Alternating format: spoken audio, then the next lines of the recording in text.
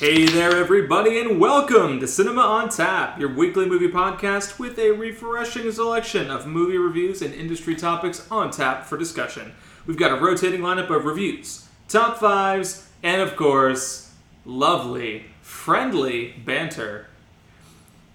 I'm Scott Lenz. What was that? What was that? That was me improvising. What was that? Why are you improvising? Because, Christian, it says in the script here, it says, and of course, beer. And I've been thinking about that. And the people at home don't necessarily have beer. You wrote that part of the script, my friend.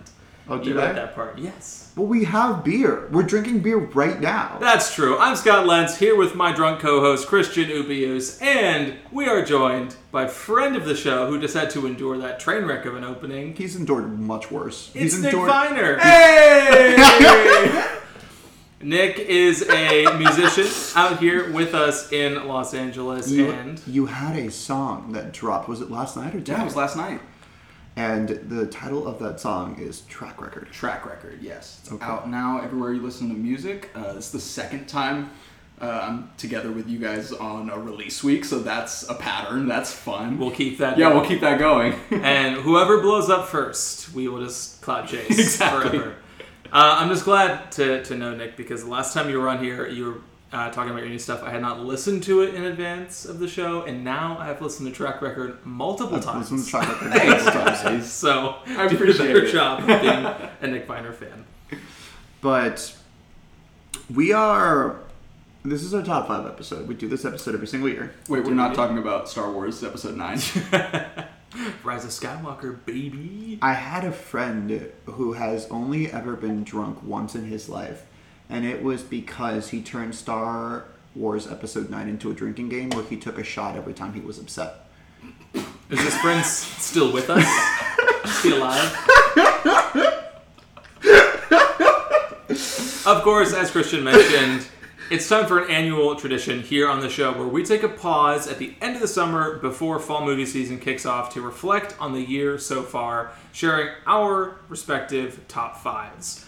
Okay. Yes, Christian. There's a lot to talk about.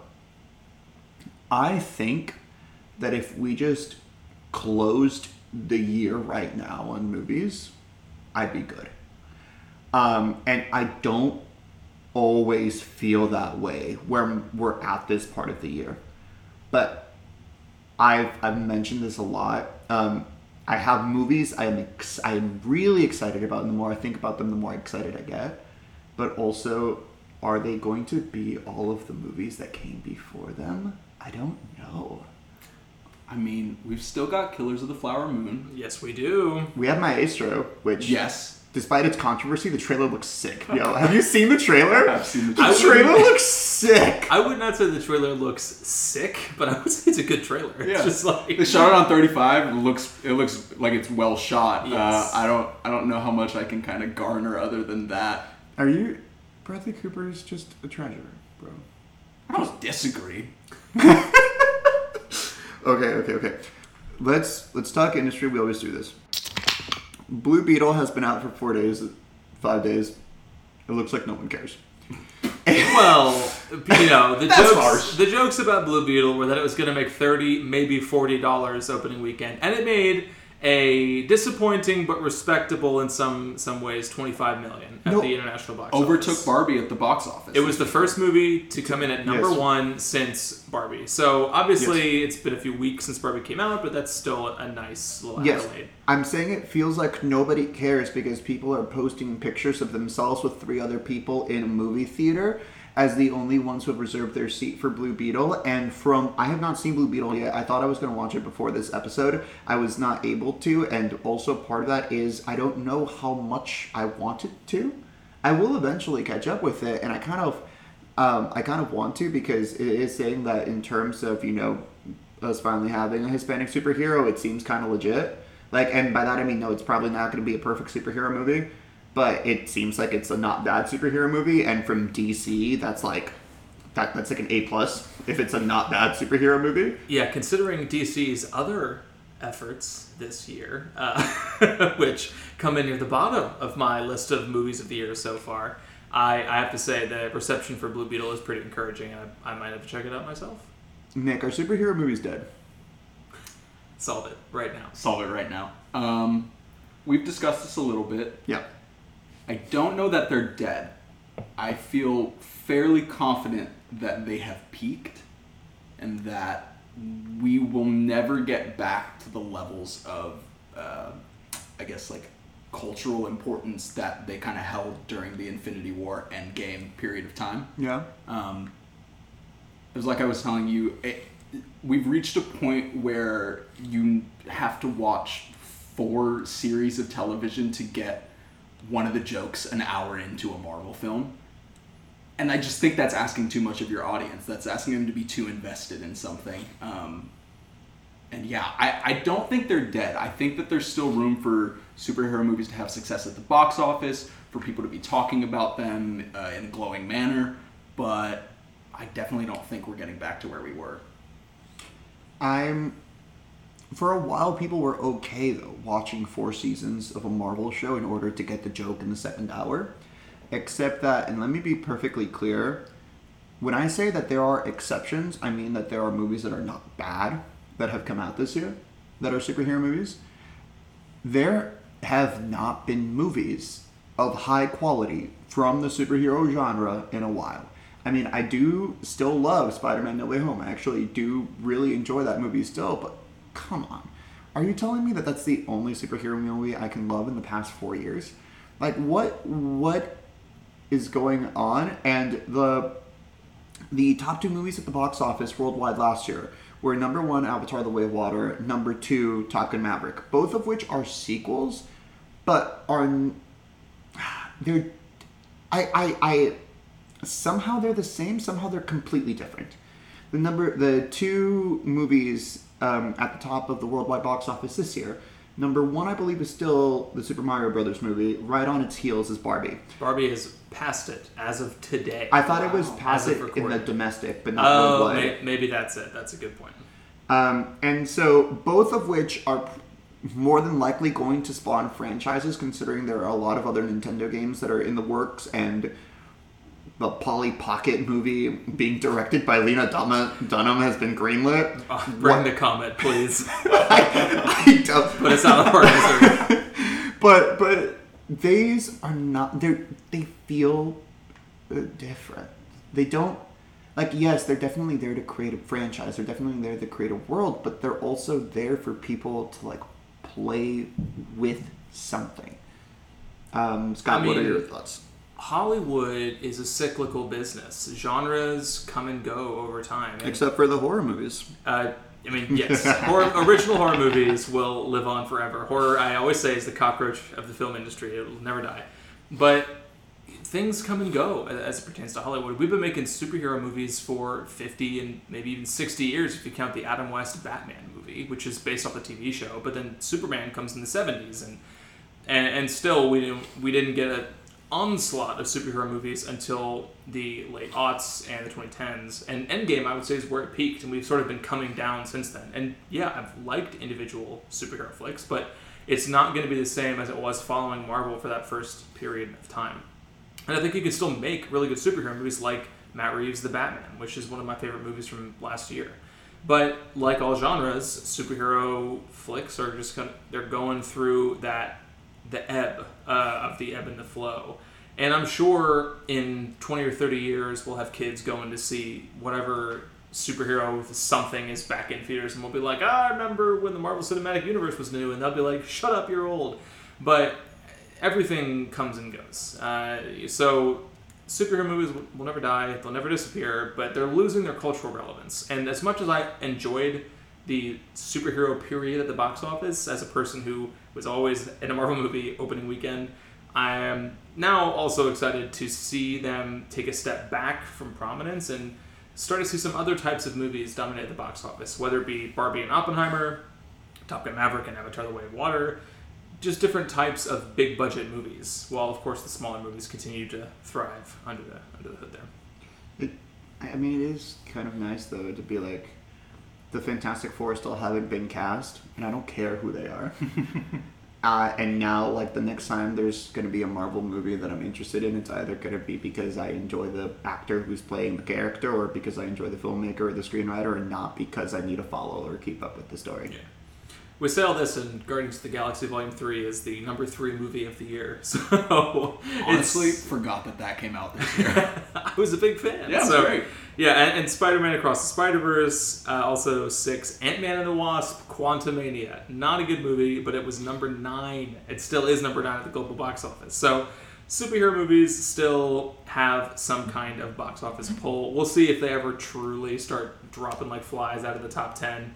That time is not yet, but the critical reception dropping, fan reception dropping, box office in general dropping.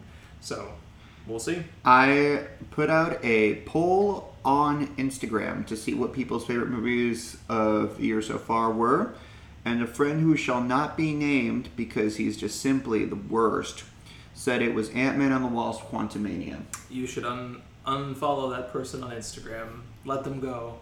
Let them run free into the digital ether. You know what? I'll be shouting out some of the actual answers that we got. Matt, if you're there, I love you, but I'm not gonna give you space for that one. All right. With that, let's start going into our list. Let's start going into our top 5 lists of the year so far. We have each shared our top 5 lists with each other. There's actually quite a bit of overlap.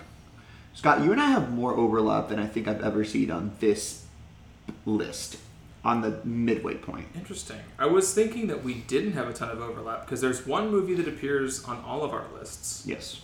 And then you and I share 2 others. Share 2 others. That's right. So how about that? And then Nick, you were far more original than either of us. I was trying to be a contrarian. Don't worry, guys.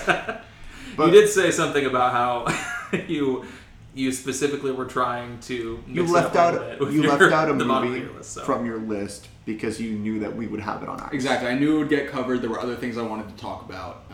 But yeah. Now, with that, Nick, we're going to start with your number 5. So talk about your number 5. My number 5 is a little film called The Boogeyman. So, The Boogeyman is the 3rd feature film from Rob Savage, whose previous work includes 2020's Quarantine Zoom Horror Host, which I really enjoyed, I heard especially mid-pandemic. It was kind of a fun thing to have. And he also did a movie in 2021 that was a pandemic-themed road trip found footage horror movie called Dashcam, which was one of my absolute least favorite films of that year. So a bit of a mixed bag from him, and I kind of went into this movie with like middling expectations. It's a studio horror from a director who has had some hits and some misses. But it's also written by 3 writers who have some pretty impressive work in their catalog. So we've got Mark Heyman, who was a co-writer on Black Swan, and was also a co-writer on the Bill Hader-Kristen Wiig comedy The Skeleton Twins. And writing-directing duo Scott Beck and Brian Woods, who co-wrote A Quiet Place and directed one of my favorite horror movies of 2019, this movie called Haunt, which I don't know if either of you have seen, but it is a film. It is a film that takes place on Halloween night and follows a group of teenagers who make their way to a sort of off-the-map haunted house. And as you can imagine, things go very poorly. Are you going to mention that they also wrote and directed 65? I am going to mention that. The Adam Driver fighting dinosaurs. So again, movie. Mixed bag. But let's try and forget the 65 of it all. Go and do it with an open mind. I hate that movie. Oh, you do. I didn't even see it. I watched it on a plane, which was the perfect place to watch it. Yeah, you can kind of doze off. Mm-hmm. So yeah, The Boogeyman is a studio horror produced by 20th Century and is based on a Stephen King short story. And the basic setup for this is that a father and his 2 daughters are still reeling from the death of their mother. So we've got the classic trauma setup. Mm-hmm. Love me a good trauma movie. And through what I can describe as a truly disturbing event, they become plagued by this malevolent presence that lives and thrives in the dark and in the shadows of their home. Now, this is not a perfect movie, and I can't imagine on other podcasts out there this is ending up on many top 5 lists of the year so far, but I personally loved this thing. It's the exact kind of studio horror that I loved as a kid, and it brought me back to being in middle school and seeing movies like The Conjuring and Insidious in theaters, and just having like the life scared out of me. The creature design in this movie, I'm excited for you guys to see it whenever you do. It is gnarly. And, like, so gnarly that it had me giggling in the theater. And the jump scares, they're obvious. You can feel them coming. But they work because the team really knows how to play with lighting. This thing thriving in the dark really allows them to do some cool stuff with where this creature's coming from, where you're expecting it to be versus where it actually is. And it stars Sophie Thatcher, who most people probably know from Yellow Jackets, and my boy Chris Messina, who went balls to the walls in Air earlier this year. Indeed, he did. He did. And yeah, does this thing... Which one's Chris Messina? He's the agent. He's agent for Michael Jordan in Air. He is the unsung Chris of Hollywood. He's not often featured among the ranks of Hemsworth and Pine and Pratt, but... I thought that was Chris O'Dowd. Chris O'Dowd is no longer really a Hollywood presence, unfortunately, I would say. wouldn't... But we don't need the Chris O'Dowd tangent, right? Keep going. So does this thing kind of fall apart plot-wise? Sure. Sure. Does it have a good ending? Not really. Is it hitting all of the usual trauma tropes? Yeah. But, and a big but, this movie is scary. Mm-hmm. It's short. Yeah. And it is an absolute blast to watch with a group. Is it a tight 90 minutes? Tight 90 minutes. Okay. And it's not available on VOD yet, but once it's out, I highly recommend you check it out. It is not breaking any new ground, but it feels like the sort of studio horror that's kind of been missing in the past few years. We've had stuff like The Conjuring, The Devil Made Me Do It, which I really didn't enjoy, and The Black Phone, which I had really high expectations for, and was ultimately a little bit let down. So yeah, I think this is the best studio horror we've had in a few years, in terms of like mainstream studio horror. There is an interesting movie that I don't know much about right now, but I know that I think it's Paramount who's releasing Apartment 7A, which is a prequel to Rosemary's Baby. Yes. And if they go full on studio horror on that, I agree with you. It's normally not the studios that are releasing the horror movies, but I'm intrigued by that. I'm intrigued by the Boogeyman. As soon as it comes out, I will watch it, let you know my thoughts. Awesome. I gotta be honest. The only thing that intrigued me about the Boogeyman is that the young girl in the movie is played by Vivian Lyra Blair, who was young Princess Leia in the Obi-Wan Kenobi miniseries. Never mind, I'm not gonna watch the movie anymore. And I think she's pretty swell, so maybe I will catch up with it eventually too. All right, that's your number 5. It's the only movie on our 3 list that I have not seen. Next one is I'm the only person who has seen this movie. Indeed you are. So my number 5 of the year is Guy Ritchie's The Covenant. Now, Guy Ritchie's The Covenant, it's written by Guy Ritchie, Ivan Atkinson, Wait, it was written Mark and directed Davies. by Guy Ritchie. Huh? Guy Ritchie's The Covenant was? I'm giving the other writers, you turd.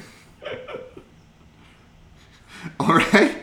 It stars Jake Gyllenhaal and Dar Salim. So the premise is we have Jake Gyllenhaal as an Army Special Forces individual in Afghanistan. Dar Salim plays an interpreter who is assigned to him, and this interpreter ends up saving his life when he gets knocked unconscious by an attack from the Taliban.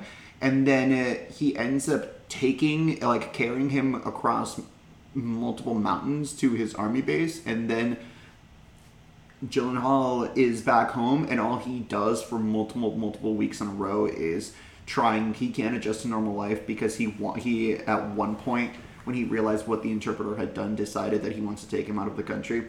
It's a very, very simple plot in that Jake Gyllenhaal doesn't care about this interpreter. He saves his life. Now he starts caring about it. It's like the very, very basic human emotions you might expect. It has great performances. It has a simple story, and it's really well directed. And it's not trying to reinvent the wheel at all. And I'm just sitting there thinking, this is good. Like, this is great. And sometimes I'm like, the genre of war is not necessarily my preferred genre, but I will at least say for it, it's straightforward. And honestly, to get a straightforward, Guy Ritchie makes either really, really fun British capers, or randomly he's like, I want to deal with the father facing trauma because his daughter got killed. And I don't know why those are like the only two registers that he knows how to work on, but at least he's not one note, he's two note. I mean, he also works a lot in like relatively bland Hollywood stuff, but that's neither here nor there. We're talking about Guy Ritchie's The Covenant, of course. Sorry, who's the Covenant? I believe Guy Ritchie. Guy Ritchie's The Covenant. And yeah, it's a good movie. Like I don't really know what there is exactly to recommend this, except you're gonna be in for like a good story and good performances. And sometimes when movies try to be too ambitious, they like miss that. I mean, come on, was Top Gun Maverick really reinventing the wheel? No, it was just awesome. And I sat down there and no, I don't like this movie more than I like Top Gun Maverick, but I was thinking, I love this movie. And so as I was going through the year, I'm like, damn, two Guy Ritchie movies that came out this year that I loved, and so made my number 5. I'm just glad this one made the list and not the other one. Because you liked Operation Fortune. I would have had a lot of questions if that movie ended up on your top 5 list. You liked Operation Fortune. I barely liked Operation Fortune. Talk about bland Hollywood stuff. I mean, the script of that movie is a couple scribbles on bar napkins, and Aubrey Plaza was just improvising the entire time. And she was amazing. She is by far the best part about that movie. Okay. I will say I haven't seen The Covenant, but I am very...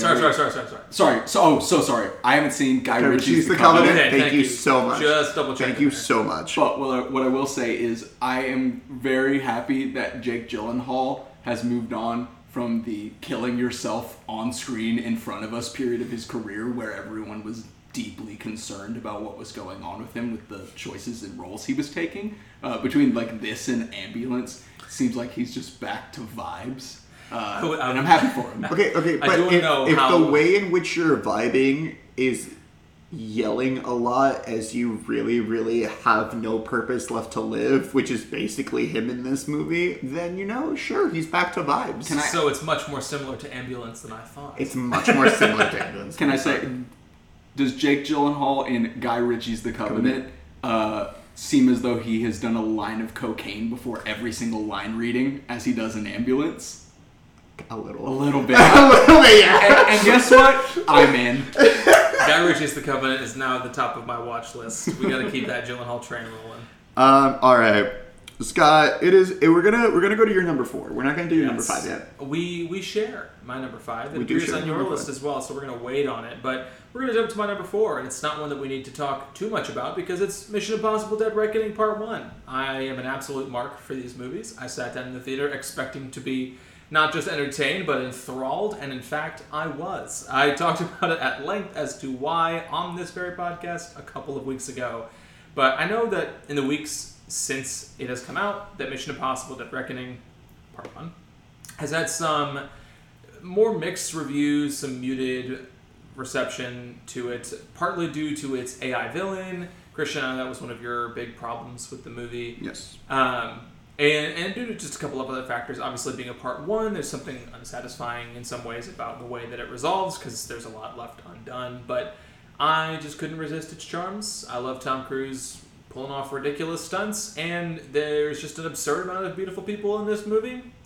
And I talked a lot about it already, so not too much more to say there, but Mission Impossible does make my list. Nick, curious if you had any Dead Reckoning thoughts, because... You and I saw it together. We did see it together. Speaking of keeping it short and sweet, the only note I had written down for Mission Impossible: Dead Reckoning was, movies are sick. And that was the overwhelming feeling I had leaving the theater, which was, movies are great, man. Movies are so sick. Movies are sick. Tom Cruise is complicated, but he's sick. Tom Cruise is insanely complicated, but when he's driving a little Fiat through Rome, handcuffed to Haley Atwell, I can't help but cheer. Can't help but cheer. It's amazing. All right. And so, Nick, we now pass it to you for your number 4. My number 4 is another little film called Sanctuary. Thank God we still have movies for adults, and boy, oh boy, is this a movie only for adults. I was going to say, this is more of a movie for freaks. Really. Yeah, so... Have you seen Sanctuary? No, I wanted to, but wasn't able to. So Sanctuary is the second feature film from director Zach Wigan, who has had a debut in 2014, and then did a short stint. I don't know if he's still writing, but he had a period where he was writing film criticism. which is kind of an interesting thing to do when you are in the midst of having a filmmaking career. It's not something we see done successfully a lot. You don't see a lot of people move either from film criticism to filmmaking or from filmmaking to film criticism back to filmmaking. But I love this movie. It stars Margaret Qualley and my dog, Christopher Abbott, and they are both batting 1,000 in this movie. I don't want to give the plot away. If you've seen the trailer, you have an idea for what you're in for. But I saw the trailer multiple times before I saw the movie, and then after I saw the movie, I kind of wish I'd gone in blind, because I felt like it would have enhanced the experience. But what I will say is that this is a one-location movie. Yep. Takes place over the course of a single night, which is usually... It's a night and a morning. It's a night and a morning. Those movies, specifically one-night movies, are usually a recipe for like an absolute nightmare. Those are rarely ever, I had an amazing night. And this is no different. It's Margaret Qualley and Christopher Abbott on screen the entire time, and it's this sexy, horrifying, sometimes hilarious cat and mouse game where the roles are constantly flipping, and you kind of don't know who has the upper hand at any given moment because of the setup. It's not going to work for everyone, whether that's because of the subject matter or just the conceit of it kind of feeling like you're watching a play committed to film, or as my roommate put it, a bad high school play. But I had a blast in this, and one of the things I love is when a director knows how to point a camera, do some cool tricks, and just let your actors chew the scenery. And he does that in this. Chris Abbott and Margaret Qualley are fantastic in this, and are really just getting to, it seems like, have the freedom to make the choices they want to make. It seems like the kind of movie that, as an actor, must be just like a dream job. And yeah, I'm not crazy enough to recommend this as like a first date movie, but like third or fourth date in, this is going to spark an interesting conversation. You do have questionable first date experiences at movies. Are we talking about my experience seeing Evil Dead? Yes, on a date in We are. 8th grade? Yes, we are. I could wax poetic on that experience for the next hour. It's an utterly insane experience, and I would listen to that hour-long podcast. I would also. I've seen Sanctuary. I think the directing is really great for being contained to one room. I think that sometimes the writing is forced, because I think that there are times when they will leave the room and it feels like they force themselves to go back in just to keep the story going. That was my only issue watching this film.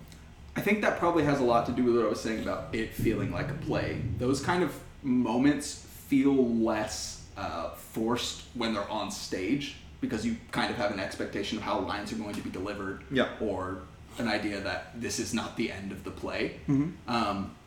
But I completely hear you on that. I understand why that could take you out of it. For me, I just loved it. Thought it was so sick and twisted and weirdly romantic, and yeah, I love this. I don't know why, but it kind of it gave me Ari Aster directorial vibes on like Midsommar. Sure, there's some really neat camera work in here that is kind of helping set the tone of any given interaction between these two characters. Yes, there is. I've seen, Nick, a lot of people like you give this movie 4.5 stars. It's up there. And I've also seen a lot of people give it 2.5 stars. So it seems like one of those where it's obviously for any movie, you're going to get people who like it, love it, dislike it, hate it. But it seems like there are some divergent reactions in this one, and I'm definitely excited to check it out myself later this year. All right, we're going to move on now to my number 3 movie of the year, and also your number 5 movie of the year, Scott. Yes. We're skipping my number 4. Indeed we are. Now that movie is Past Lives. So Scott, why don't you take the lead on Past Lives right now? I would be happy to. It is written and directed by Celine Song, who is more of a playwright. So this is her feature film directorial debut, filmmaking debut. And it stars Greta Lee as a woman, also a writer named Nora, who has these 2 significant relationships in her life. One is with Hae Sung, who is played by Tae Yoo, who is a friend that she grew up with in South Korea and was her first crush. And they had a sort of relationship over the years that was off and on, and while that was off, she ends up getting married to a man named Arthur, who's played by John Magaro. And the film covers 3 distinct time periods, one from Hae-sung and Nora's past when they're young, one when they're sort of college age and catching up again, and then one where Nora and Arthur are married and Hae-sung comes for a somewhat unexpected visit. And it follows their relationship over those 3 distinct time periods. This movie, I don't know why, but I left the movie theater and just thought to myself, I don't know what to think about this movie. And it is one of the movies that has stayed with me most when I left that theater. It is incredibly romantic. Greta Lee has given one of my favorite performances of the year in this movie. The John Magaro performance, I think, is amazing. I think he's absolutely stellar in this. And it's weird in that every time they talk about, like, past lives, every time they talk about is it Inyeon? Yeah, there's this Korean concept of Inyeon where it's supposed to indicate that you and another person have maybe met in a past life. And so people who are friends could have rubbed shoulders in a past life. That's it. They passed each other on the street. Now they're friends, and maybe in a future life they'll be mortal enemies, or they'll be fallen in love and have a family full of kids. You know, that's the concept that they're talking about. But what I also loved is that they don't, despite them talking about this concept, they're not really bought into this concept. It's not the idea of what we did in a past life. It's the idea of what is the possibility that we could choose to explore here, and are we choosing to explore it?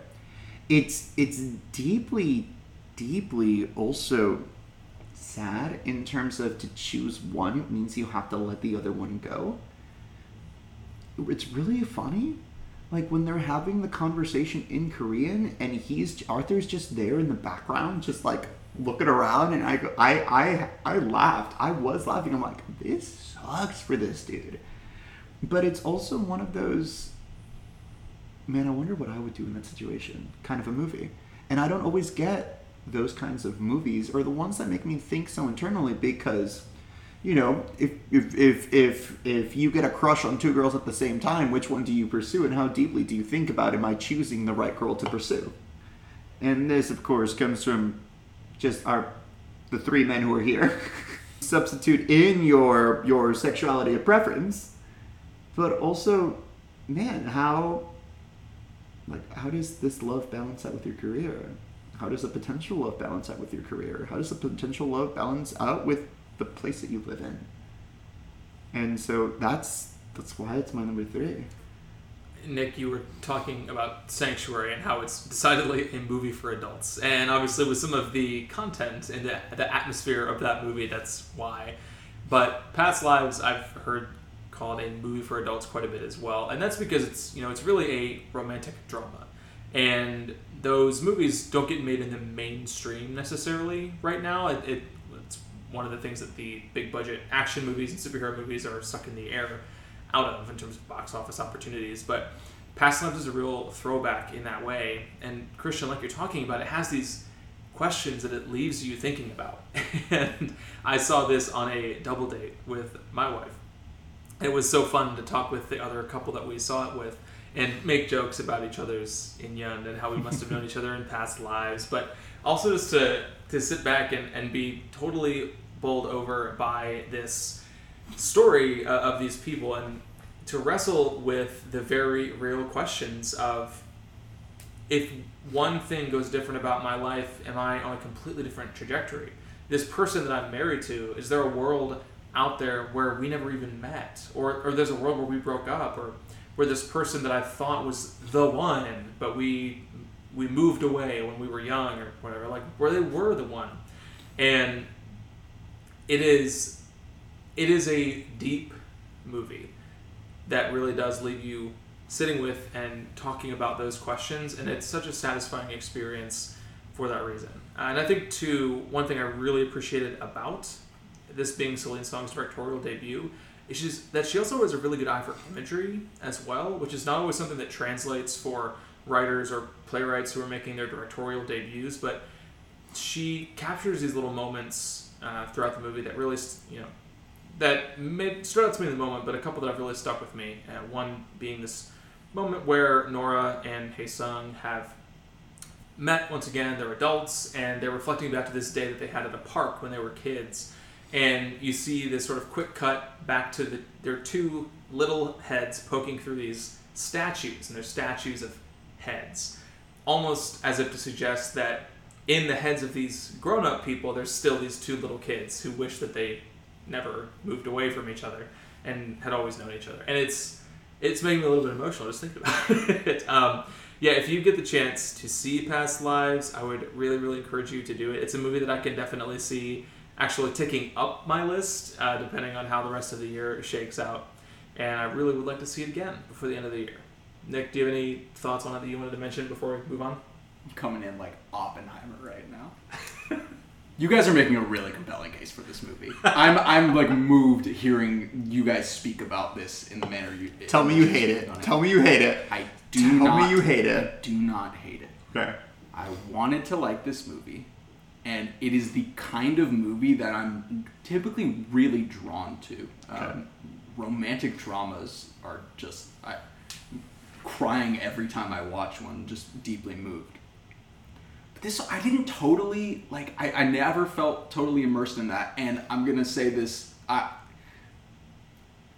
really wanted sweet tart ropes at the movie theater when I was watching this, and for the first hour of the movie, I was like, am I going to spend $7 on the sweet tart ropes? I don't know if I want to spend that. And then about an hour in, I went, okay, I need this to get through the second half, I'm going to go get sweet tart ropes. And I walked over to the candy section at my local AMC, and they did not have sweet tart ropes. And I got a pack of peanut M&Ms. You know what? Actually, sorry. I got a pack of regular M&Ms. You went from wanting sweet tart ropes to leaving with M&Ms? I fumbled the decision. And I walked back in that theater, and I sat down with the M&Ms, and I thought to myself, I should have got peanut M&Ms. And it is so silly. It is so silly. But I really think that being on my mind for such a long time didn't allow me to fully immerse myself in this movie. Now, what I will say is, Movies are dead. Movies are dead. I am definitely going to Podcast rewatch over. this.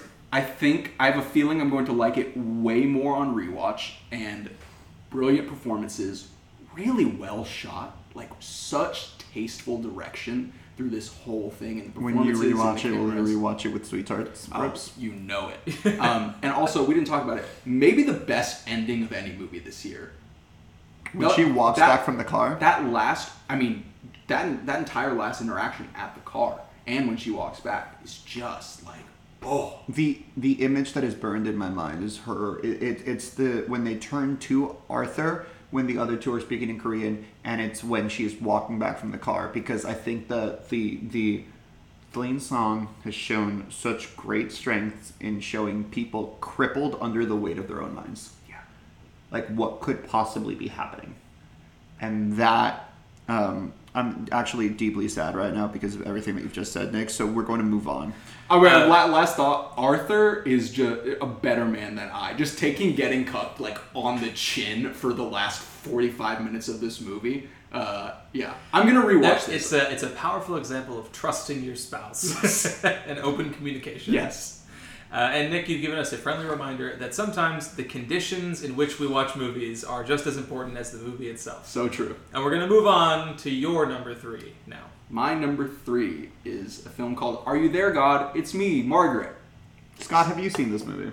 I wanted to desperately, and I, once again, have missed a movie on Nick's list.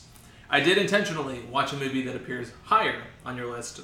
And we will Did get not to get that. to this one yet, though, but I really want to see it as well. So this is like maybe the feel-good movie of the year. It's Kelly Fremont Craig's second feature film following 2014's Edge of 17. And I think we've got our next great coming-of-age director.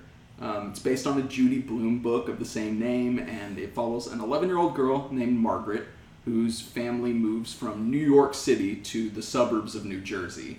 and follows her tumultuous experience of not only moving to a new city and having to make new friends, but also coming into adolescence and having to navigate that and grappling with religion as she has a Christian mom and a Jewish father. And in my opinion, this is the most well-cast movie of the year. We've got Abby Ryder-Fortson, who plays Margaret, and she gives such a lived-in, authentic performance. It makes you laugh, and it really hurts your heart at times watching her go through the experience of growing up.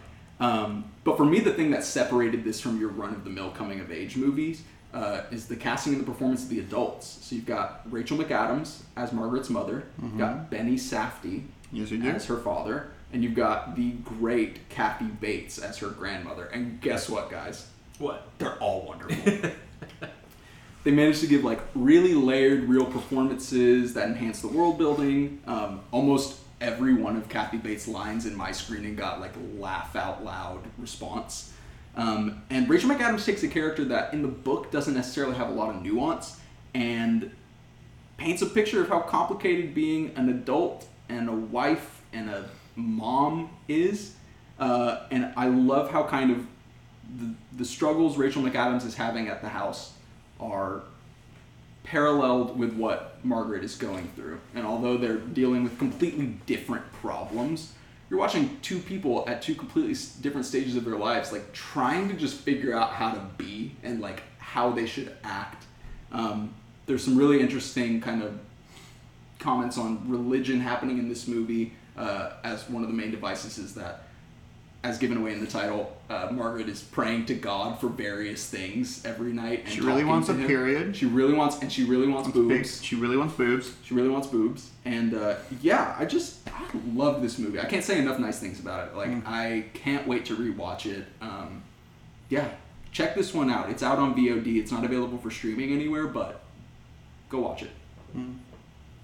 Christian, a movie that, at least according to Letterboxd, you had a more muted reaction to than Nick. So curious what your hangups were. This is not the first time this has happened on this episode. So just curious what your sort of, obviously you didn't dislike the movie, it seems, but what held you back? Rachel McAdams I loved. Kathy Bates I really liked. And couldn't care about anything else. And there was a time where I'm okay, I know I'm not a middle school aged girl. Maybe there are just some things. And then I just didn't care about her or her friends.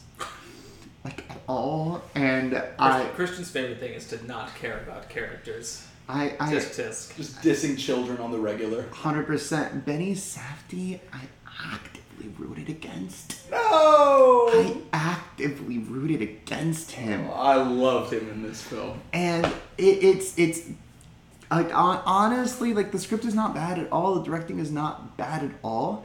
It just felt like it was portraying really interesting characters in Rachel McAdams and Kathy Bates, and then focusing in on the child. And I get that is what the book is about. But to me, the more compelling stories about how difficult the transition was and how difficult it was to manage her life was Rachel McAdams' character. And when I see her and then she goes away, the entire time I'm thinking, when's she coming back? When's she coming back? When she's back, when's she coming back? When's she coming back? She's back, when's she coming back? And I took that as my barometer for, okay, I just was not a huge fan of the movie. I liked it. I think it's well made, but it was not my thing. Well, I'll have to see it myself and see where I land. If The Edge of 17 is any guidance or any predictive possibilities, I will be a big fan of our There Guidance Me Margaret. So, Christian, we now go back to your list. Okay, so my number two is Scream 6. Scream 6. It was written by James Vanderbilt and Guy Busick. It was directed by what is the Radio Silence. Radio Silence, which is a team composed of Tyler Gillette and Matt Bettinelli-Olpin. Guys, Scream 6, I was cheering the entire time. I loved the opening. The opening where the killer reveals his face because you realize it's not the actual ghost face that we're going to.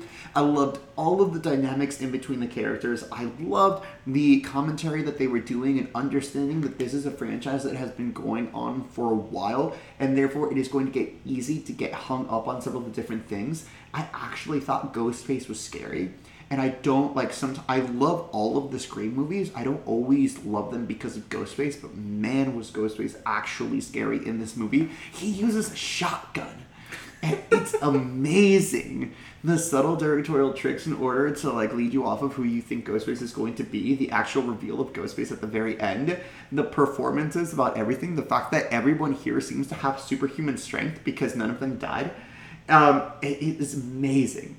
And I am wearing my Scream 6 shirt right now because I think, Scott, I kept teasing the entire year about how much I love Scream 6. I just don't think you believed I would have it as high as I do right now. I don't know if you specifically indicated it would be on this particular list, but I know you were a fan. We saw it together, and I also think this movie totally rules. I love it's so good. It's so good. Nick ruined me right now. Come on. You have thoughts. Say them. So, this is one of my favorite film franchises. And I got really excited for this movie, and I did not like this movie. I think, like you said, the opening is great. I think one of the best things they did with this movie is, like you said, making Ghostface actually scary. Because historically, he's such a goofy villain. He stumbling. He falls a lot. He's always stumbling around and falling over things. I think that's great. I think the performances are fun. I think the move to New York is actually kind of a fun change of scenery. I guessed the twist in this movie about, 35, 40 minutes in. I leaned over to my roommate and said, here's the ending of the movie. And I'm bad at that. I am not the kind of person who can normally see where a movie's going. But that wasn't my biggest complaint with the movie, is that I saw it coming. My biggest complaint is that I understand that the meta-ness of the Scream universe is a key element of the films. And up until now, I have pretty much always enjoyed it. This movie really bothered me with how hard it seemed like it was trying to get the audience to go hey, I know that one movie rule that they're talking about. I couldn't get past it. It just took me out of it. That's weird to me because it actually feels like they toned down the meta-ness. See, but there's something about the references that are taking place when the franchise starts in the 90s and as it goes into the 2000s. I don't know if for me the internet has ruined it, but we all have the same cultural reference points now, and we all talk about the same things, and it just... When we do that in movies now, when you take yourself out of it and start making it super meta, it just starts to feel kind of inauthentic to me and reminds me that I go on Twitter for hours a day on my phone. And I don't want to feel that when I'm in a movie. I don't want to be reminded that there are things that we all can agree are common movie rules and things like that. And I'm in the minority with the Scream franchise of thinking Scream 3 is the second best of the franchise. But I left this movie thinking, is it time to kill the franchise? Time to be done? No, it's not. No, I disagree. I watched Scream for the very first time for this show back in October, and I loved it so much. I knew I wanted to see this in theaters when it came out, and I watched the next 4 movies in this span of... we watched in October, this movie came out in March, so between that, and I will say, this ended up being... Scream 5 and now Scream 6 are right after the first one for me. I think the original Scream sequels have their moments and are very fun. I think Scream 2 was the low point. But Thank you for saying that. It's also my least favorite, yeah. Nothing will approach the original, but I think these last 2 have been a really invigorating new direction. And I say this as a fan of this franchise for less than a year, but have been very invigorating with what it could have been doing. I will say that the leads also, Jenna Ortega and Melissa Barrera kills it in this movie. She's fantastic. Yes. Guys, the double stabbing at the end of this movie of Mason Gooding's character.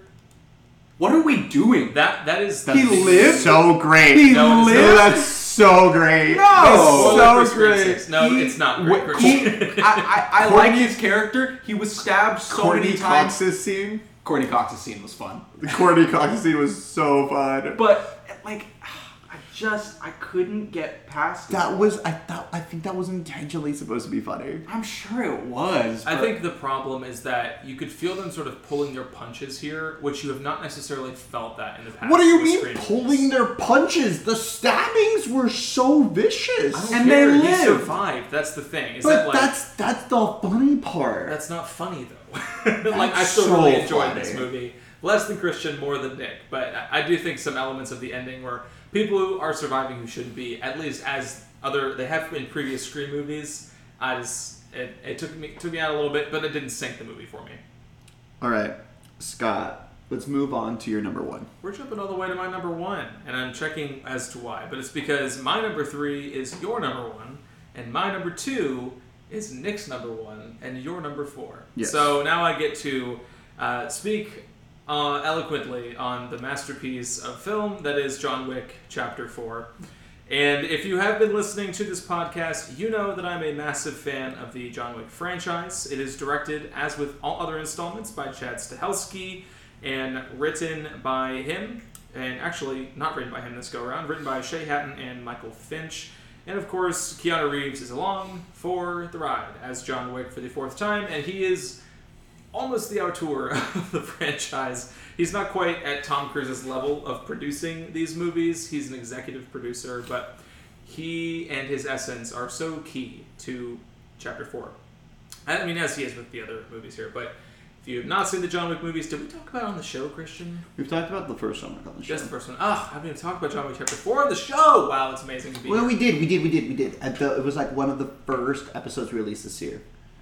We did like half Oscars retrospective, half John Wick Chapter 4. That's right. We did a mini review of Chapter 4. That's right. So you can go find some of my more detailed thoughts on it back then. But Chapter 4, to me, was a bit of a return to form for the franchise. I think Chapter 3 was the low point, a movie that I liked, but unlike the others, did not love.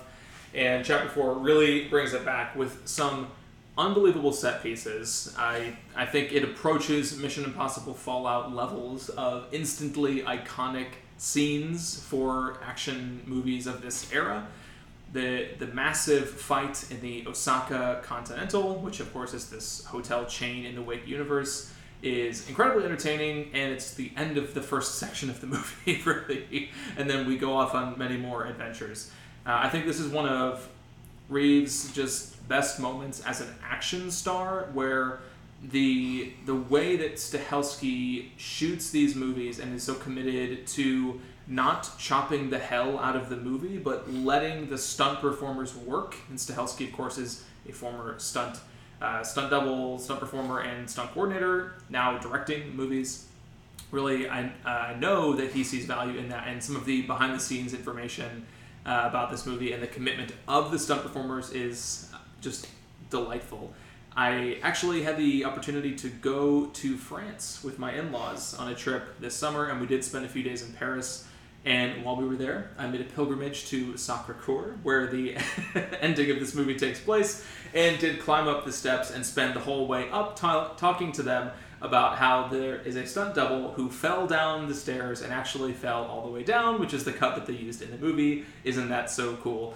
I just think that John Wick, similar to my love for Mission Impossible, as an action franchise that is committed to practical filmmaking, stunt performers putting everything they have into their work, and a star in the middle who is as humble as they come and as committed to also participating at that high level, is just so immensely satisfying when it's pulled off this well. And I think seeing this movie twice in theaters really cemented some of these action sequences for me in terms of stuff that's just going to stay with me in terms of my favorite moments in movies from 2023, when I'm sure I'll be looking back on the year. So, John Wick Chapter 4, my favorite of the year so far. Don't know if you guys have thoughts you need to share, need to break me down or build me up. I don't know, but one of the happiest I made, Scott, was when I said that it was in my top 10. It didn't make my top 5, but it's definitely one of the best movies that has come out this year. We had a knockdown, drag-out fight about the original John Wick, so that is- was real redemption. You come a long way. I still think that movie is fun and nothing more. And I think one of the things that I liked about this movie that none of the other movies has been able to do is that there are so few lines of dialogue. There's 1,000 words in the script, and it's all about the action. And I go, yeah. I mean, Bill Skarsgård as the villain here, who's fantastic, very wolf-like in his portrayal of the Marquis, this French villain. He is the wordiest, and I think that's intentional. He is the villain who's constantly talking, whereas Wick and some of his other his collaborators, shall we call them, are more motivated by action, as you say, Christian. So definitely a nice little touch there from a writing perspective. Nick, I know that you had a chance to see some of this movie. I saw some of this movie. So I got home very late from a session last night, rolled in about 1 a.m. and said, we've got the pod tomorrow. I got to choose between Guy Ritchie's The Covenant and John Wick Chapter 4 to try and get in before the pod. And I went with John Wick Chapter 4. I made it about an hour and a half in before my eyes began to close, and I woke up at some point and things were happening and I hit pause. Yeah, this is a beast of a movie. It approaches 3 hours when the others... 240? It's 170 minutes. And the first movie is an hour 40. The next two are around 2 hours. So this one it's a big one. So I, like you, Scott, John Wick Chapter 3 was definitely the low point of the series for me thus far. But from what I saw of John Wick Chapter 4, gets an oh yeah from me. So fun. And this statement is hypocritical and in direct contrast to kind of what my complaints about Scream were. But especially with an action franchise, once we get to the fourth installment, logic can go out the window. I don't need coherence in terms of moment-to-moment logic. Just show me a good time. And from what I saw, this movie is showing me a real good time. One of the best details of the John Wick universe is that somewhere along the way, some crazy person invented bulletproof suits. And so there are moments in prior Wick films where he's able to sort of hide behind his suit jacket when he's out from cover and people are shooting at him. But in John Wick Chapter 4, the henchmen start getting bulletproof suits, and maybe they did in 3, and I'm just forgetting it, but there are scenes where people are running around, these big hulking stunt people are running around, ducking behind their suits, peeking out and shooting at each other as they run around the room. And it's almost like Looney Tunes. That's how ridiculous it gets. And Donnie Yen also enters the franchise playing a blind assassin, and he is actually a Looney Tunes character just ripped from the cartoons and plopped into this movie. They really are leaning into some of the silliness, but doing it with a completely straight face. Yeah. John Wick has no bones anymore.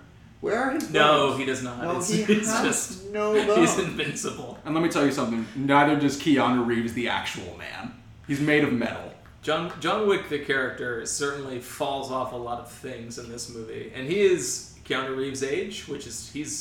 He is in his 50s, so I don't know why they thought that John Wick needed to fall off of tall buildings all the time. But again, they're playing around with silliness and playing it straight and having a great time doing it. So John Wick Chapter 4, if you've not caught up with the Wick films, I encourage you to do it. This one, it might be the best. All right. Nick, you tried to fit in John Wick Chapter 4 at 1 in the morning for me, which was a choice. I fit in this next film, your number 2 of the year, at 6:30 in the morning, and I have zero regrets. So fire away with your number 2. I love to hear it. My number 2 is How to Blow Up a Pipeline. I don't know what it says about me that 2 of my favorite movies of the year center around bombs, and I'm hoping I don't end up on a watch list for the effusive praise I'm about to give this movie. But this is one of the best films of the year, in my opinion.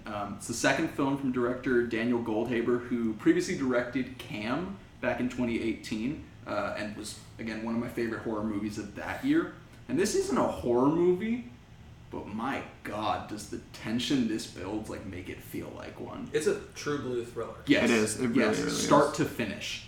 So the film follows a group of environmental activists who come together to execute a plan to blow up an oil pipeline in Texas as a sort of act of radical defiance.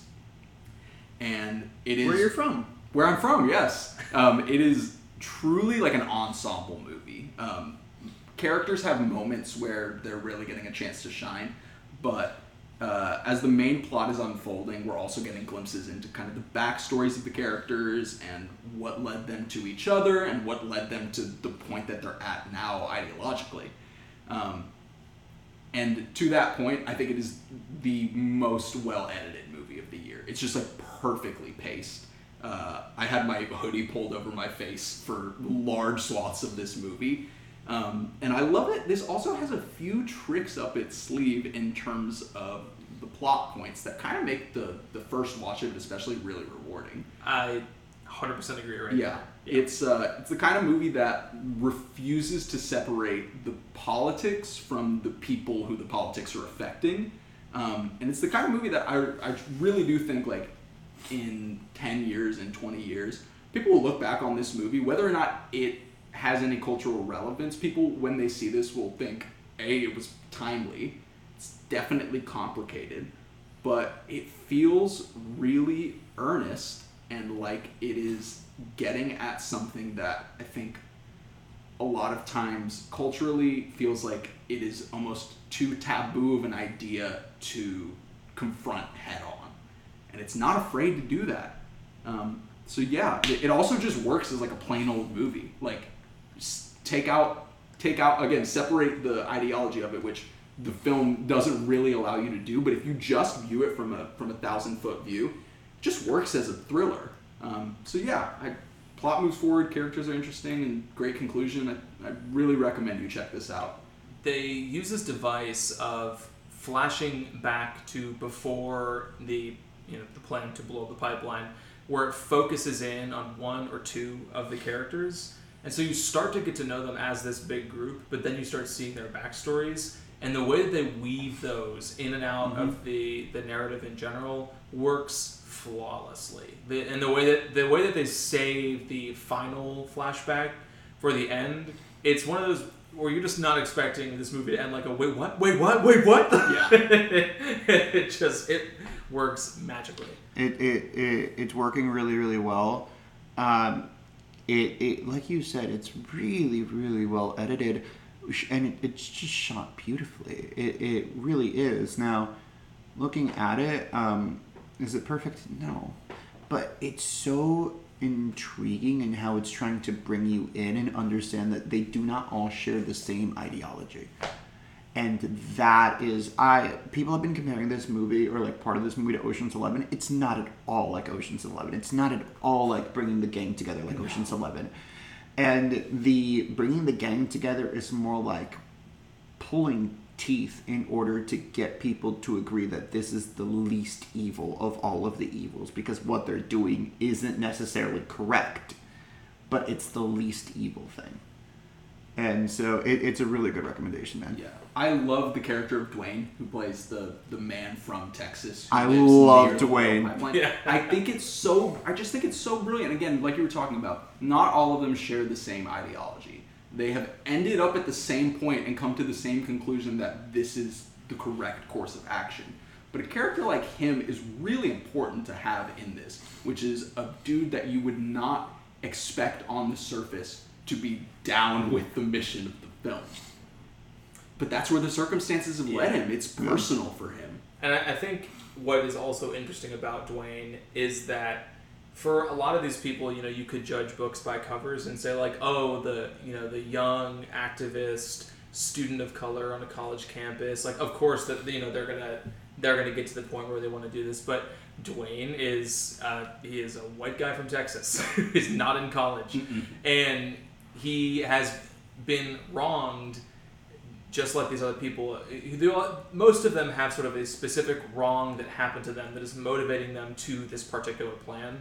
And Dwayne is no different. And you can't see how, if it were any other issue, you can see how Dwayne might be on the opposite side of things from the group. But with this specific thing, one, that's what pulled him in. It is so fascinating to think about these people. And what would it be like if they were not meeting about environmental issues? They were meeting about, gay rights. Yeah. Or they were meeting about tax reform. Like, where would they land? But with this specific oil pipeline, it is what pulls him in. It's a fascinating way of building this group of people together. Mm-hmm. Scott, this is your number 3 movie of the year. And it's your number one of the year. It is my number one movie of the year, and that is Spider-Man Across the Spider-Verse. So this one, written by Phil Lord, Christopher Miller, and Dave Callahan. It is directed by Joaquin Dos Santos, Ken Powers, and Justin K. Thompson. This movie, it's the second installment after Spider-Man Into the Spider-Verse came out in 2018. This movie, and I'm just going to admit this, I liked Into the Spider-Verse. I wasn't as blown away as everyone else was about Into the Spider-Verse.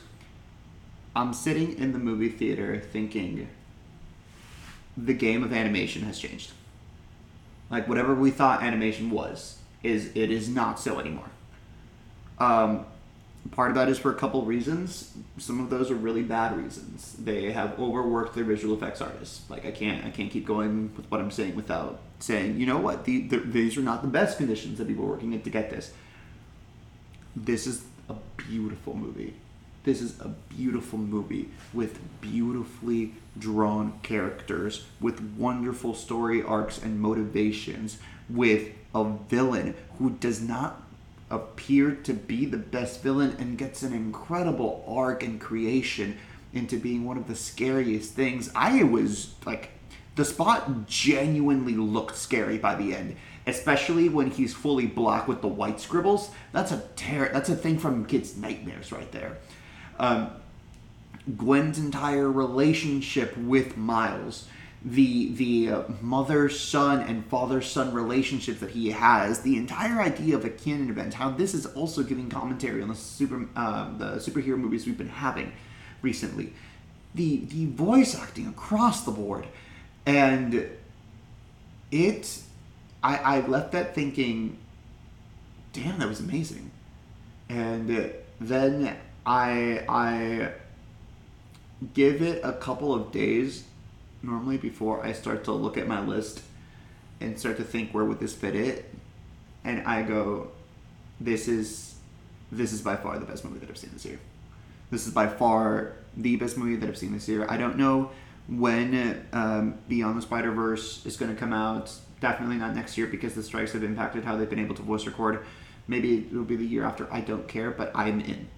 Because do these writers know what they're doing? Yes. Do these directors know how it is to present the story? Yes. Do these animators know what they're doing? Absolutely. Do these voice actors care? Absolutely. Let me give it off. Number 3 on my list also, so no complaints here. And like you said, the animation and the look of this movie is unbelievable. It is unlike anything I've ever seen. And you can already start to see this series influence with a movie like Teenage Mutant Ninja Turtles Mutant Mayhem that came out earlier this year, and the visual look of that movie. It definitely feels like something that they felt empowered to do with the success of Into the Spider-Verse and now Across the Spider-Verse.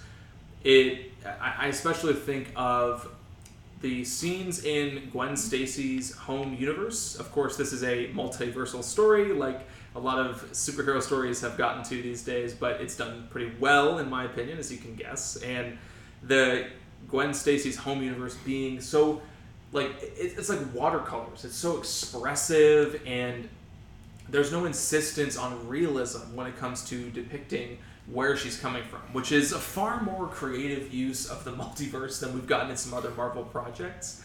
And again, from a visuals alone perspective, this movie would probably be on my top 5 list if it was just a silent movie and like there was no voice acting and the story you had to guess by actions only. But like you said, Christian, I think this is just a phenomenally performed movie. Oscar Isaac coming in as Spider-Man 2099, I think, is an excellent performance from behind the microphone there. And yes, it is also a part 1. It's a movie that ends on a cliffhanger, but it leaves you with such a bomb where you're just sitting there wondering, oh my gosh, what happens next? I have to know! And we have to wait for hopefully a couple of years. And like you mentioned, Christian, hopefully they're not going to work the people who made this movie into overdrive again to get the sequel made. But Nick, this was the movie that was left off of your list because it was on both of ours and to highlight some other movies, right? So this would definitely be up at the very top of my list if I didn't have other movies I wanted to discuss and knew that this would come up in conversation. It is remarkable to me that when the first film came out, Everybody said they have reset the playing field for what you can do with animated film.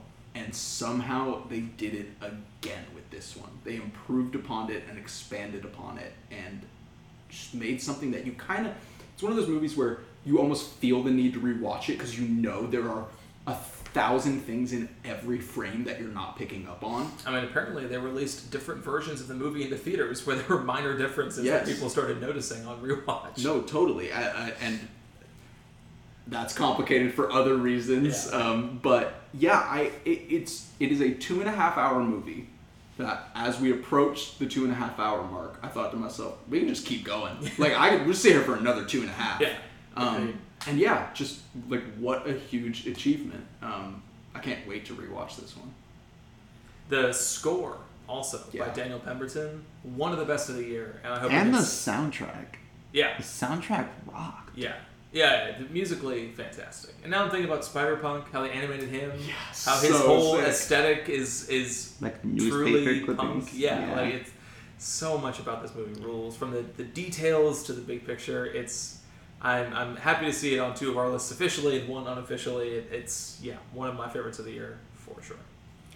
Now, we have one movie that is on all three of our lists. Before we get there, I'm going to shout out just a couple of things from this poll that I sent out.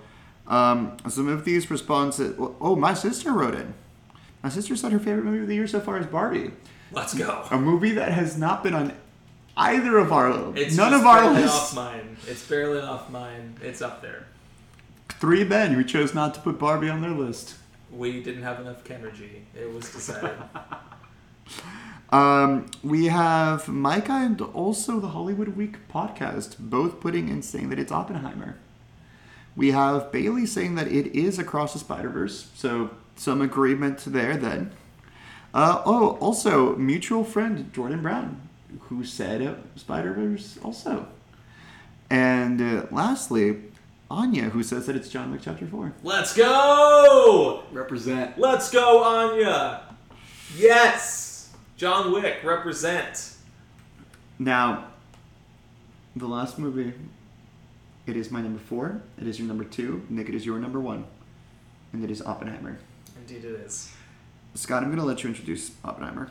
In case you missed our episode about it just a couple of weeks ago, Oppenheimer, of course, is the smash hit from Christopher Nolan about J. Robert Oppenheimer, the theoretical physicist who was the director of the Manhattan Project, following his life before, during, and after the project, featuring a massive ensemble cast, an extraordinary amount of Hollywood actors that you will definitely know, and some faces you may recognize, primarily led by Robert Downey Jr. as Louis Strauss, this politician who becomes involved in Oppenheimer's life, Matt Damon as General Groves, the army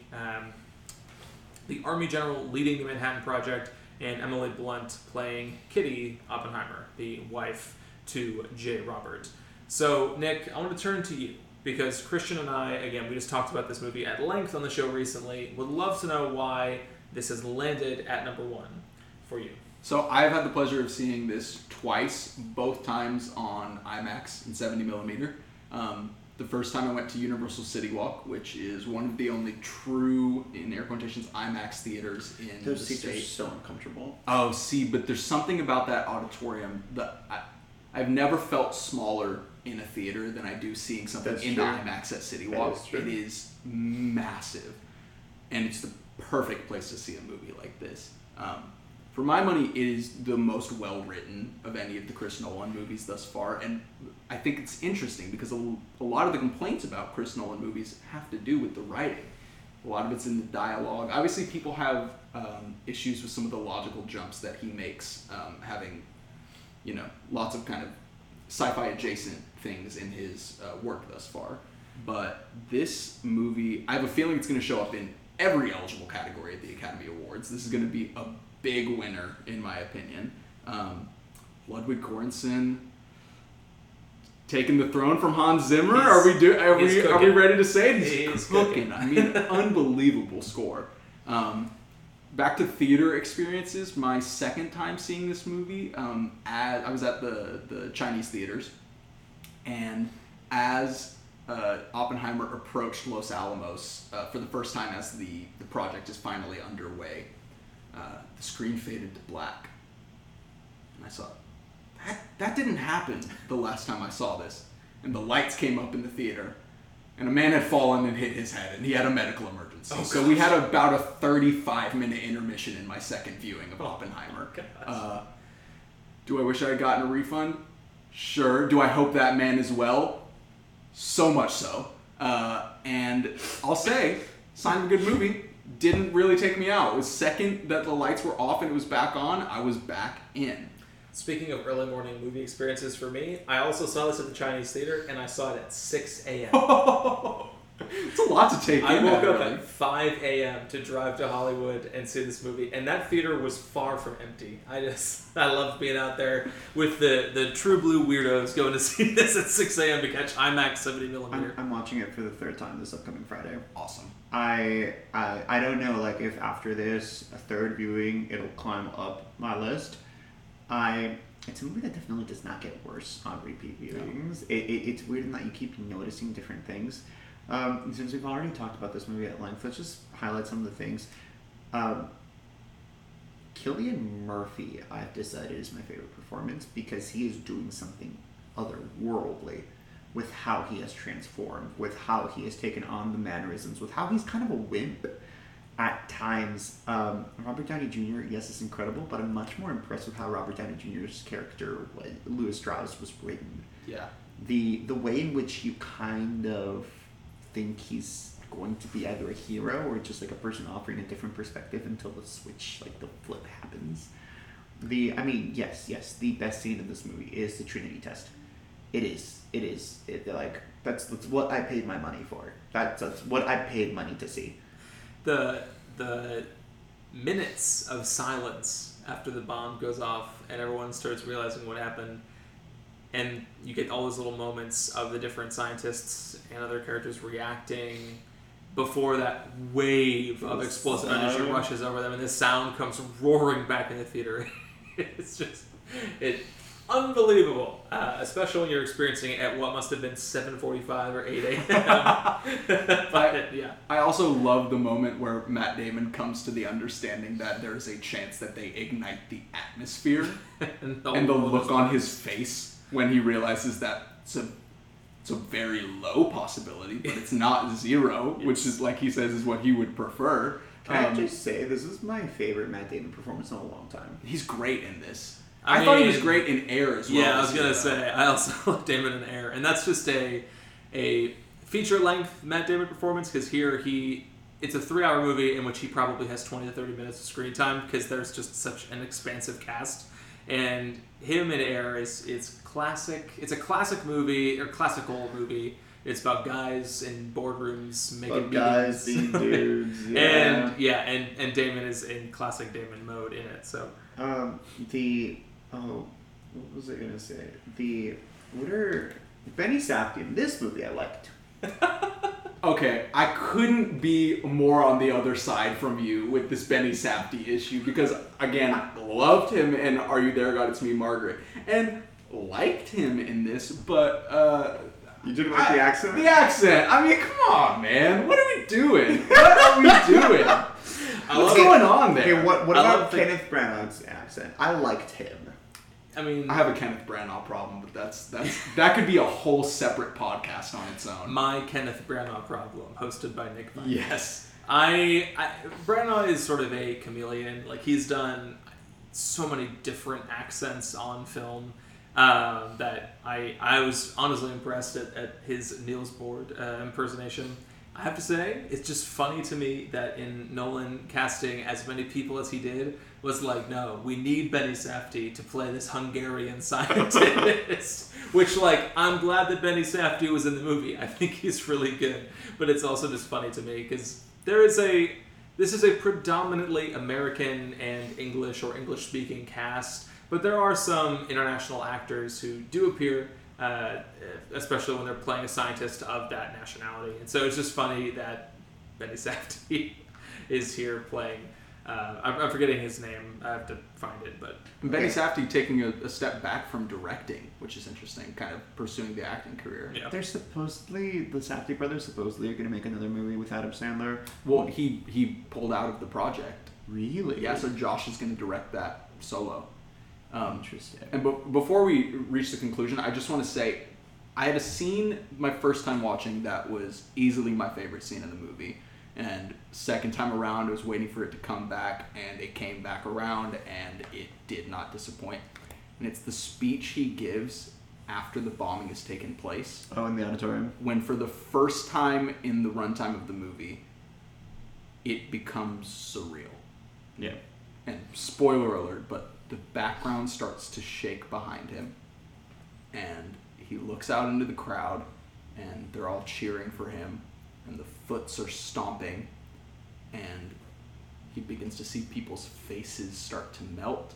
And my favorite moment in the movie is just one shot where the crowd is cheering, and it cuts to a woman, and she has her mouth open, and as the cheer of the crowd goes away, you just hear one single scream coming out of her mouth, and it is a blood-curdling scream. And Christian referenced this before we started recording, but my Letterboxd review for this was it's the best horror movie of the year. And it made me wonder what Christopher Nolan could do with a horror project. It is terrifying. Better than The Boogeyman, it seems.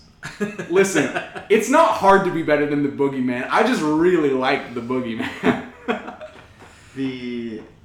Oh man, what was I even going to? Would this movie be better with John Cena, Jackie Chan, or Dwayne Johnson? Well, here's the problem.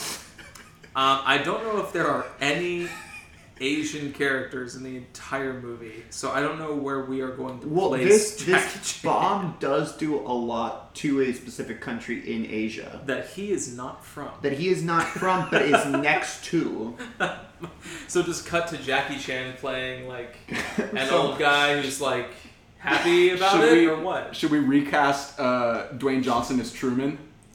Just take the Gary Oldman out of it and just, have The Rock be the president? What if we remake Oppenheimer, but John Cena plays J. Robert Oppenheimer and Dwayne The Rock Johnson plays Louis Strauss? Even though these are real people from history, and those two are double the size of those men. I think the conclusion we've reached is this movie would not be better with John Cena, Jackie Chan, or Dwayne The Rock Johnson. Now, imagine this movie, but Dwayne The Rock Johnson is in the Florence Pugh role. The scene of her staring at Emily Blunt in the hearing room. I'm gonna be honest, I don't know if I can handle all that Dwayne The Rock Johnson on my big IMAX screen. I'll tell you what, to see Dwayne The Rock Johnson pull off any kind of performance aside from the Walmart brand version of himself that he's been putting in movies for the last 10 years, I would appreciate it. Even if it meant he had to play Gene Talon. Could you imagine him in the boardroom scene where Emily Blunt's watching him and then all of a sudden for the last Dwayne The Rock Johnson is on top of Cillian Murphy just staring Emily Blunt in the eyes? And then you hear a crunch and you realize that Cillian Murphy's pelvis is split into a bajillion pieces. We are off the rails. I mean, look, Imagine the scene where he's reading Sanskrit saying, "I have become death, destroyer of worlds," but into Dwayne The Rock Johnson's eyes. Come on. To be fair, in the movie, he reads it into Florence Pugh's, shall we say, breasts. Yeah. So he could do that to Dwayne The Rock Johnson, too. There's some sizable pectorals on that man. So. With that, folks, those are our top 5 movies of the year so far. Nick, you are our guest. I turn to you first to recount your list. So my list is number 5, The Boogeyman. Number 4, Sanctuary. Number 3, Are You There, God? It's Me, Margaret. Number 2, How to Blow Up a Pipeline. And number 1, Oppenheimer. For me, number 5 was Past Lives. Number 4, Mission Impossible Dead Reckoning Part 1. Number 3, Across the Spider-Verse. Number 2, Oppenheimer. And number 1, John Wick, Chapter 4. For me, number 5 is Guy Ritchie's The Covenant. Specifically his. Number 4 is Oppenheimer. Number 3 is Past Lives. Number 2, Scream 6. And number 1, Across the Spider-Verse. Now, fellas, there are a lot of movies that came out in 2023. I want you to know that we're an hour and 24 minutes in. I do know that. Okay, cool. And so I'm going to finish my sentence in a way that you'll appreciate. Okay. And I would love to know some of your honorable mentions for the year. And basically a sentence or two at most about them, as lovely Christian here gets to edit this podcast. But it's just a few movies that stood out to you that we didn't get a chance to mention yet. One for me, Joyride, the comedy following 4 friends going to China in search of one friend's birth mother, is frankly just one of the funniest movies I've seen in a theater in a long ass time, and I heartily recommend it to anybody who likes comedies. Stars Ashley Park, Stephanie Sue, and Sherry Cola, and I'm forgetting the last name for the actress who plays Deadeye. I'm so sorry, but yes, very, very funny movie. Strongly recommend. Okay, Suzume by Makoto Shinkai, which is a movie that came out in Japan last year, was released this year. I love Makoto Shinkai. The more I think about it, the more I think Weathering with You is one of the masterpieces that has come out in the past 5 years. He has released the more popular Your Name. People will most likely know him from that movie. Suzume is about a girl who teams up with a stranger she meets to rush across different parts of Japan and close these supernatural doors to prevent a supernatural worm that's creating earthquakes across all of Japan. Nice. It's amazing. It is amazing. It just barely misses my list, but at one point the stranger she meets turns into a chair. And so she's traveling around with this chair to all of these different doors as they're also looking for a magic cat. Oh, it's wonderful. I'm not going to talk about this for long because I don't have enough to say. But really enjoyed Beau is Afraid. Left the theater having no idea of how I felt, which is honestly kind of a fun position to be in. Yeah. Walking out of a movie going, I don't really know how that made me feel. And about 45 minutes after it ended, I was like, that was awesome. Ending of that movie is up there for top endings of the year for me. As we kind of got towards the ending, I was like, is he gonna do what I think he's gonna do? And then he did, and all I could do was sit back in awe, and the urge to clap was strong. I know there was heavily divisive reaction to this movie, and that makes complete sense. I liked this movie. It's another one that I missed, and I'm sad about it. Or at least I'm not neutral. I am on the positive side. This is one of the movies though where I left thinking, maybe directors and writers shouldn't have complete control. maybe someone should stop them from making certain decisions. I will almost always go to bat for complete control, but sometimes they prove you wrong. Scott, maybe you should fire that one up at 6 a.m. Yeah, there we go. That'd be a great choice. Another 3-hour movie. Oh, there's so many movies I want to shout out in so little time. But, fellas, that is it for our top 5 movies of the year, plus little honorable mentions at the end there. Nick, as always, thanks so much for joining us. Everybody, go stream Track Record, which is wherever you can get music. Plus, Nick, you've been releasing a lot of music in 2023 and last year as well. So, plenty to stream. Good vibes. Nick, how would you describe your music? Tickets to your shows? Yeah. To answer Christian's question, duh. And to answer your question, how do I describe it? That's always the tough part. I have previously made R&B adjacent pop, and I now make indie music. So what was the last song that you had that released? That was Open Season. Open Season was, I told you this and was so proud that I thought about it. It was really Simon and Garfunkel vibes for me. No, I love folk music. When I hear the opening of that song, I think that you have recently watched a Wes Anderson movie. Sure. That's what comes to mind. No, totally, yeah. Indie music goes into indie rock, indie folk, indie electronic, but it's a nice big overarching branch to classify it. Do you have any shows coming up soon? I do not. No, just working on a project and have more music coming out in the coming months. So whenever that is, you'll be back. I'll be back. We'll have to bring you back. I'm always back. Yeah. And it'll be a great time. Christian, of course, that is our show. So there are a few things that the folks listening along at home can do to continue to support us here, especially with our new branding. We've got things rolled out, a Cinema on Tap now, and we have a new cinematic keg that we'll be tapping soon, which I'll mention after my spiel. So, of course, the spiel. You know the spiel if you've been listening to the show. But number one, please do subscribe wherever you get your podcasts and leave us a rating or a review if applicable. Helps us grow on those platforms and reach new listeners, and it brings a smile to our face and warmth in our hearts as we see those positive reviews come in. Plus, you could go find old episodes with Nick. We talked about Return of the Jedi. We talked about Arrival for Denis Villeneuve month. Wow, that was a while ago. That was when Dune came out. Now Dune Part 2 is coming. Time flies when you're having fun watching movies, folks. So go check us out. Give us a rating and review. We appreciate it. You can also send us an email to cinemaontappodcast@gmail.com. We are regularly checking that inbox for listener feedback, especially if you have movies you want us to talk about on the show, if you have ideas for cinematic kegs for us to tap, and things you want us to spend a whole month talking about. We love to actually talk about things that you want to listen to. So send us your thoughts to cinemaontappodcast@gmail.com. Plus, when we do shows like this, our top 5 of the year so far, we love to get your movies, the ones that you've loved this year that you want to hear shouted out on the show. You can also follow myself on the show on Twitter, Christian on Instagram, and the both of us on Letterboxd, as well as Nick, an active Letterboxd user, where we are all rating and reviewing the things that we are watching.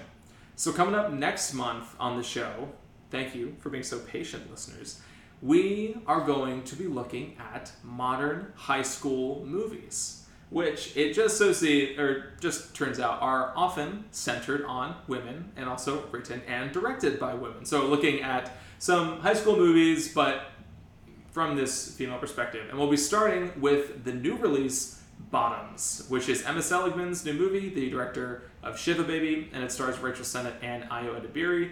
It's coming out in select theaters this Friday, and then we'll be expanding September 1st. Well, I guess when you're listening to this episode, it will have come out in select theaters, and it'll be expanding the following week when the episode drops. So check it out if you get a chance as we kick off our high school keg of the month in September. I'm losing it, folks. Christian, any final thoughts for the folks listening along at home? We have a guest next week.